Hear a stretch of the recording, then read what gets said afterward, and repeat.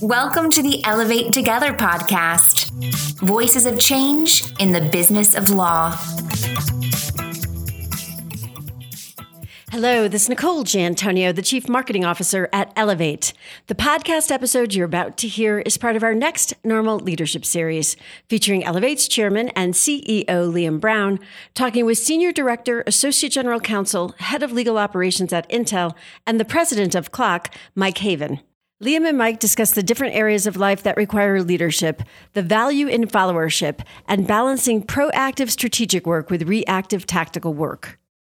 Hi, Mike. Thanks for joining the podcast. I'd like to talk with you today about the different dimensions of leadership in law from your point of view. And so to start us off, could you first introduce yourself to our listeners? Let them know what hats you wear and how you came to find yourself sitting in the seats or wearing those hats that you wear today. My name is Mike Haven. I'm the head of legal operations at Intel Corporation. I'm a lawyer by trade. I practiced law for about a dozen years before going in-house to start this fascinating new journey in legal operations. And it's become my passion. And so getting more and more into it, I became involved in the largest legal operations peer association in the world as well. And now I'm the president of that organization. It's called CLOC. And here we go. Pretty exciting.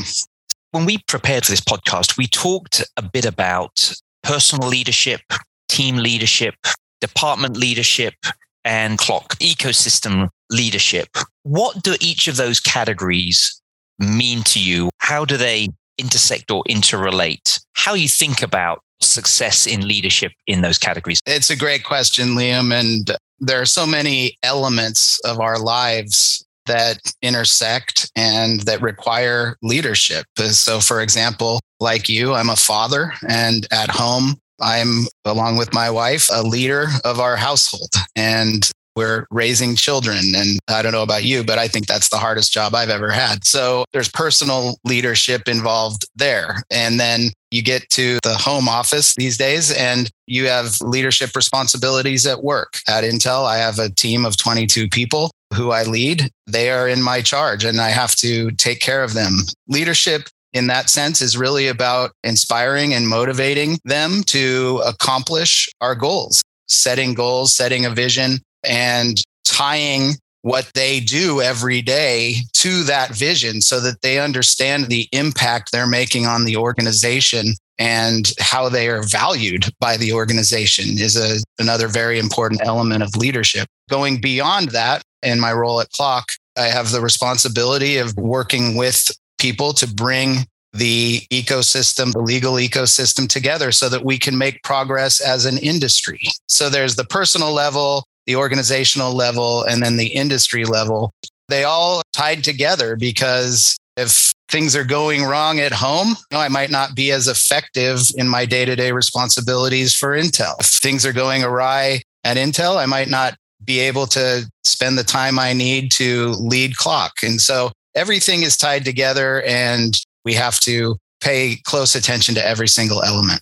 You touch on something there that's interesting, which is relevant as you think about how you bring leadership to others. And that is that they intersect. That intersection can sometimes be positively reinforcing. And it can also sometimes be in competition or in conflict with those responsibilities of leadership. How do you balance or integrate those? And how do you deal with setting success up or think through success, knowing that you simply can't be all things to all people all the time, including to yourself? That's another great question. We can be so hard on ourselves. One of my challenges throughout life that I've always strived for perfection. And there's no such thing as perfection. You can't be perfect in really any sense. A lot of us have this problem in that if you're writing an article or you're preparing for a presentation, your goal is to nail it and get it perfect in your mind, but you can be too hard on yourself. And that takes away from your ability to lead in all dimensions of your life because you're too singularly focused on perhaps one task, using too much time on that task. And so It's really learning to do your best within an amount of time that you set for accomplishing that particular part of your day. Like you, my day is packed every single day with back-to-back meetings. Sometimes I'm able to block out time to actually get some work done. None of that is going to come out perfect. We do our very best and we move on. Yeah, this concept that good enough is good enough and being able to stop at that point is a really important discipline. Somewhere along the way, you had to find or learn that good enough is good enough. And there's a personal reputational element to that. Early on in people's careers, there is this sense of, I just have to get an A or I have to get 98%. And when the reality is that later in our careers, there are moments where we have these sort of fortunate lessons along the way of when I deliver this to a point that gets the outcome that we need, I don't need to process this any further. And it's actually okay that I move on and don't spend time polishing the cannonball. You touched on leading the team to make a difference.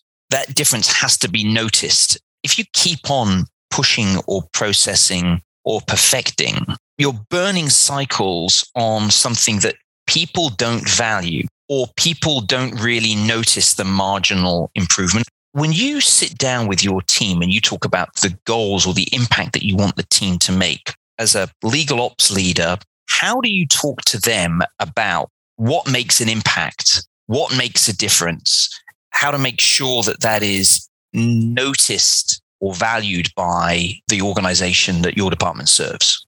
You want to avoid getting past the point of diminishing returns. You want to get to the point of peak value and then move on to the next thing. There's a big difference in an organization, and particularly relative to legal operations, between how you manage that for reactive work versus how you manage that for proactive work. What I mean by that is a legal operations team is always going to have some element of reactive service. So, for example, there's a problem in one of the teams around a process and it needs to be fixed ASAP. And they come to the legal ops team and say, okay, we need your help with this. We've got this problem. Helping them solve that is a reactive task because they're coming to you asking for help. More and more these days, legal operations teams are expected to be strategic and they're expected to be proactive in how they solve problems for the organization.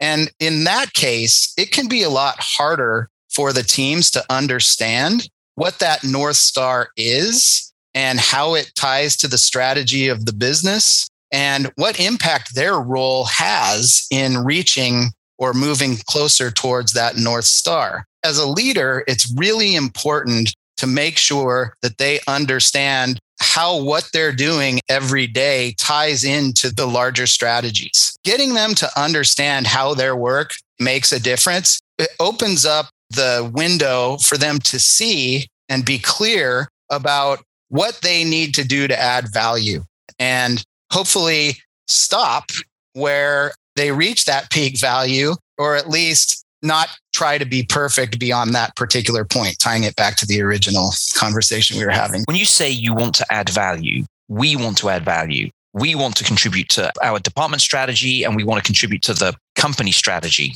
How do you go about not only reinforcing the things that are clearly adding value, which I suppose to some degree might be about measuring that and reporting on that, but also have the right amount of talking about the things that don't add value? I know that no one likes talking about waste in law, but I think it's a real thing. And sometimes you end up talking to people about things that they're passionate about or they care about, but people around us don't. And I think that's one of the hard topics as a manager to surface with your colleagues or your team. Hey, these things that you care about or these activities, they may well have actually been valuable in the past, but they're not what we need to do going forward. And this may be a little bit more about your personal style. Throughout your years, how have you found the importance or ways to have those conversations so that people really do focus on things that make a difference? It's a great point. People don't talk about it often. Waste in legal, it's something that clearly exists and it's something that we have to deal with. So one of the ways to do that is to, at the end of every year or in some regular cadence, everybody on your team make a list of not just the things we're doing or should do next year, maybe set some goals around things we should stop doing next year. And then sit down with your team and look at everybody's lists talk about why we should stop doing it, and then have a discussion about it. And inevitably, you're going to have somebody on the team saying, but we've always done it that way. How are we going to stop doing that? That opens the door for the opportunity to explain how we can do things differently. There is an emotional element to this as well, isn't there? Because sometimes people really do wrap up a lot of meaning in the rituals almost of what we do. We think of ourselves as somehow personally valued, connected, defined by the things that we do. And so when we say maybe we should stop doing something, it can be perceived as, well, you don't value me. Well, maybe it's better to frame it as how should we do things differently rather than stop doing it, meaning the work you're doing isn't important, or it could be perceived as the work you're doing isn't important. Maybe it should be framed as what should we do differently? And then that insinuates that the person is still valuable, but needs to shift to a different way of doing something. The person is still valuable, but the task might not be. You touched on strategy. How do you think about timelines or time horizons? You talked about the difference between being reactive, which I imagine is much more immediate time horizons, and being proactive, which I imagine have longer time horizons projecting into the future. How do you manage time horizons in the context of being reactive, proactive, inside the frame of strategy? And especially as someone who is relatively new leader in the company you're in, though you are an experienced leader in the industry or the ecosystem that you're in. If you think about that exercise you did in middle school, where you have a bunch of large rocks and a bunch of different size rocks, you have to figure out how to put them all in the jar. Which rocks do you start with? You start with the big rocks, because then you fill in with the little rocks and they fall into the cracks, and it kind of all seems to work that way. Whereas if you put the little rocks in first and then try to fit the big rocks in, it doesn't work. I think that was applicable to so many areas of life. Strategy for legal operations teams is one of them. If you think about your proactive strategy, those are your big rocks. Those are the things that your GC wants you to achieve over time. What you do is you create a plan. I like to do it in the form of a single slide roadmap that is really easy for my team and all of my colleagues to understand. Say it has a few big swim lanes: optimizing external spend, improving processes and technology, speaking with data. 3 big swim lanes where you're going to make big progress for your company over the next, say, 3 years. Those are your big rocks, and those are the things that your team has to be focused on all the time, because we have to be making progress. The reactive stuff, those are the little rocks. We have to fit those in, but we have to fit those in not at the expense of our proactive strategy. So it's a matter of leaving some bandwidth, knowing that you are going to have those reactive problems to solve from time to time. In some organizations, they're just simply used to the legal operations team being a reactive organization. So it can be really hard to make that shift from a reactive to a proactive legal ops team, because it might be harder to fit those big rocks in.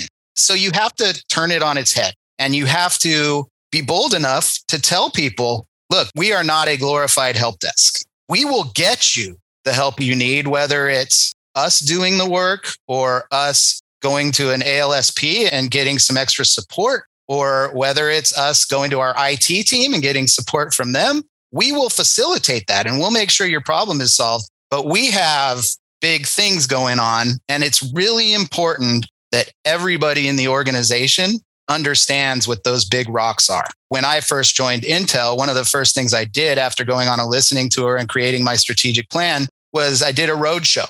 And we tried to reach everybody we could in the organization so that they would understand what those strategic priorities are, what those big rocks are, so they know what we're doing. And when they come to us for reactive support, which we still welcome, of course, because that's part of our jobs and always will be, they understand that we have a lot going on, and we are potentially going to have to find creative ways to source the support to solve your problem, whether it's in our team or somewhere else. what I like about that is that it connects to sort of the human reality of bringing people along requires telling stories. So you were saying about how you, after you had your listening tour and you developed a strategy, well, then you told the story. People can get behind that. But if you talk to people only in terms of just what the measurements are, and I admit I am one of those people who does worship a bit at the altar of KPIs and metrics, the purpose of where we're headed, people can get behind that. It's the big rocks, as you say. I really like that.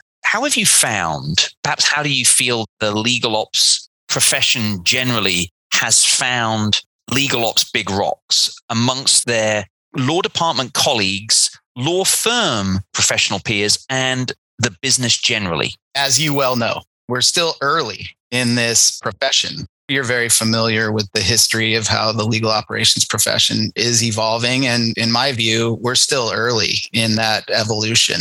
And it's over the past 10 years, we've made a lot of progress in all of those areas you just identified. We have work to do to get people to understand what we do, why it's valuable, and the impact that we have on our organizations and the industry at large. We're starting to see a large percentage of companies and legal departments adopt the legal operations role.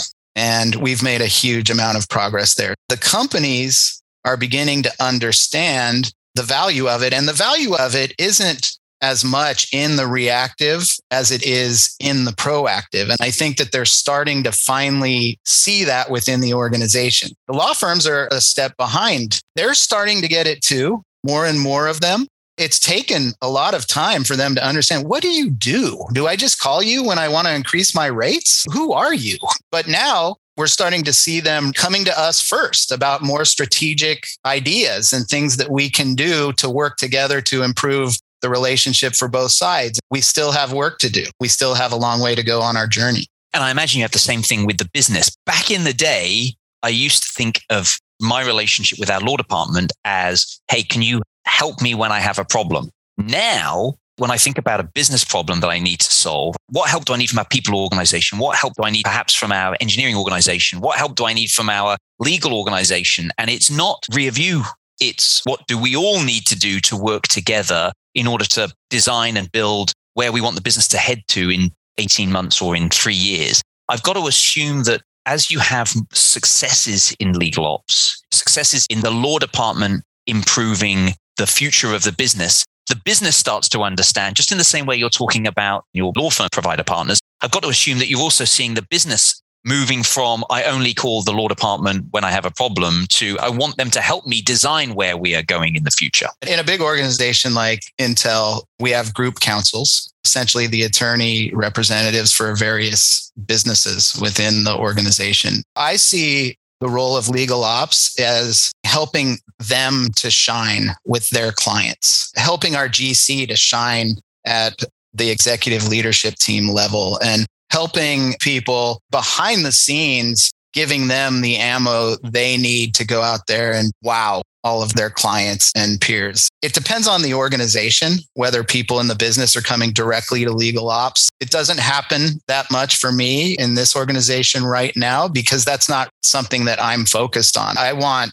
to help everybody else within the legal team shine. That doesn't mean we don't work directly with the business ever, because we do. One big space where that's happening is contract management. And there are others. Really, my focus is on making our team shine. I think people who lead other functions would say the same thing. I'm very aware that a tremendous amount of success is based upon the tools, the methodologies, the information sharing, or the repurposing of content or knowledge. I use sales to make the point. Sales operations has clearly become a thing. And I think we all take that for granted. And I think that's the same thing I expect to see with legal operations. Yeah, you're helping to arm them with knowledge, but you're also arming them with bandwidth, creating space by making processes more efficient, taking things off of their plates that they really shouldn't be focused on, and helping them open up bandwidth so that they can dedicate more thought, more time to the really important questions that they were hired to answer. Which goes to the point you made earlier about the things that we should stop doing. If we focus on activities that aren't value added, that then frees cognitive space or attention space to be able to work on the things that are valuable. When things don't go according to plan, how do you respond as a leader? And then how do you think leaders should respond? Well, I'll conflate the two answers because I try to respond in the way that I think leaders should respond. Not perfect, never will be, but what I strive for is when something goes awry or not according to plan, stay calm, because you have to set that calmness for your team. And if you start panicking, they'll start panicking. But if they're starting to panic and you're calm, then they'll kind of gravitate towards how you're handling it. You have to stay calm, be thoughtful, take some time, think about an approach to the solution. And then without too much time elapsing, let your team know what your suggestion for a solution is to fix whatever it is didn't go right. And then suggest how you're going to pivot, because in what we're doing, the space we're in is inherently chaotic to some extent because we're agents of change. Change is hard. We have to be the type of people who are okay with things not going perfect, the type of people who enjoy the thought process involved in fixing it and pivoting to go another direction. You need to have a legal operations team who has that mindset too, first of all, generally. But as a leader, you just can't get too worked up if something doesn't go exactly how you planned, because that's just the nature of our business. So staying calm, being thoughtful, communicating with the team where we're going from here, and ensuring them that the sky is not falling. We're all going home tonight and we're all going to be with our families, and the important things are still there. I always tell my team, work is important, but it shouldn't be like higher than like the third most important thing in your life. Your health is more important. Your family is more important. To some people, their faith may be more important. Whatever it is, there are things above work in your life. We're here doing our best and we're going to keep going. We're all good. You talked with me once about the importance of patience. I can't remember exactly how you explained this term that you used. You talked about being able to work on things that take some time to unfold. A question about when things don't go according to plan. How do you encourage people to work not only through these difficulties in the moment, but over time towards a impactful, noticeably difference-making that typically requires change? We are a Grovian culture at Intel. And for anybody who's read Andy Grove's classic book, High Output Management, they'll know what I'm talking about. Andy Grove was a very structured leader, and he believed in OKRs, objectives and key results. You have long-term OKRs, and then you break those down into shorter-term OKRs. It's like going up a flight of stairs. You're taking steps towards that next floor, so to speak. Having that broken down into smaller goals helps people understand what they need to do next. And they also understand, it's our job to make them understand how each of those smaller or shorter term goals fits into the longer term strategy. If you miss a shorter term OKR, if it doesn't happen for some reason within or outside of your control, you can push that OKR, and it doesn't necessarily impact the overall longer term OKR. For example, if you have to push a goal that you had for the end of Q1 to the end of Q2, and that was just one step in a process that's going to get us somewhere 2 years from now, we can make up that time. These goals aren't always going to be met. We set audacious goals. We would rather have an audacious goal that we fall just short of than an easy goal that we barely exceed. If somebody doesn't hit a quarterly goal exactly, we'll talk about why not, what we can do to get back on track. That happens. That's part of the process. Most of the goals get hit. Every once in a while, they don't. And there are good reasons for that. Just because you're not hitting a short-term goal doesn't mean you're derailing our long-term objectives. So here's a bit of a curveball. People often talk about leadership. What is it to be a leader? But people rarely talk about followership. When you think about it, we can all understand why anyone would want to be a leader. But why would anyone want to be a follower? Why might you hope people might follow you? I think following is about learning. There are so many people out there who I admire and I follow. You're one of these people, Liam, who I admire and respect. And whenever I get a chance to talk to you, I learn from you. And so I'm a follower. The people who can really influence other people in a positive way are treasures in this world. They are helping you to learn and move forward in your life and in your career. It's really important to take from the lessons of others. There is a lot to learn from people by following them. The second question, why would people want to follow me? Good question. I think if I have something to teach them, whether just knowledge that I have or by example, if I have something to offer other people that they can learn from, that means that I've done my job. Anybody who can learn something from me, reach out to me, have a cup of coffee with me, and we can talk about whatever it is they want to talk about. I just took on a mentorship at NCCU. We have a great partnership between Intel and NCCU, a historically Black law school. And I took on a mentorship of a second-year law student. In some sense, she follows me. Hopefully I have something to teach her. Clearly, you're putting out a lot of positive energy by stepping into a community or professional leadership role beyond what you're doing at Intel. Well, firstly, I know how that can be incredibly demanding. It's risky. People do watch and they see what you say. They observe how you act. They look at the results that you achieve. I think it's brave, and kudos to you for doing that. This has been a really interesting conversation to me. We don't get to talk very often. When we talk about work-related things. And while these are work-related, this is almost about the sort of the meta of the work that we do. And this has been a really fascinating conversation for me. I hope it's been an interesting one for you too. Absolutely, Liam. Always a pleasure to talk to you. Tune in to the next episode of the Elevate Together podcast. Available on Apple Podcasts, SoundCloud, Stitcher, Spotify, and ElevateServices.com.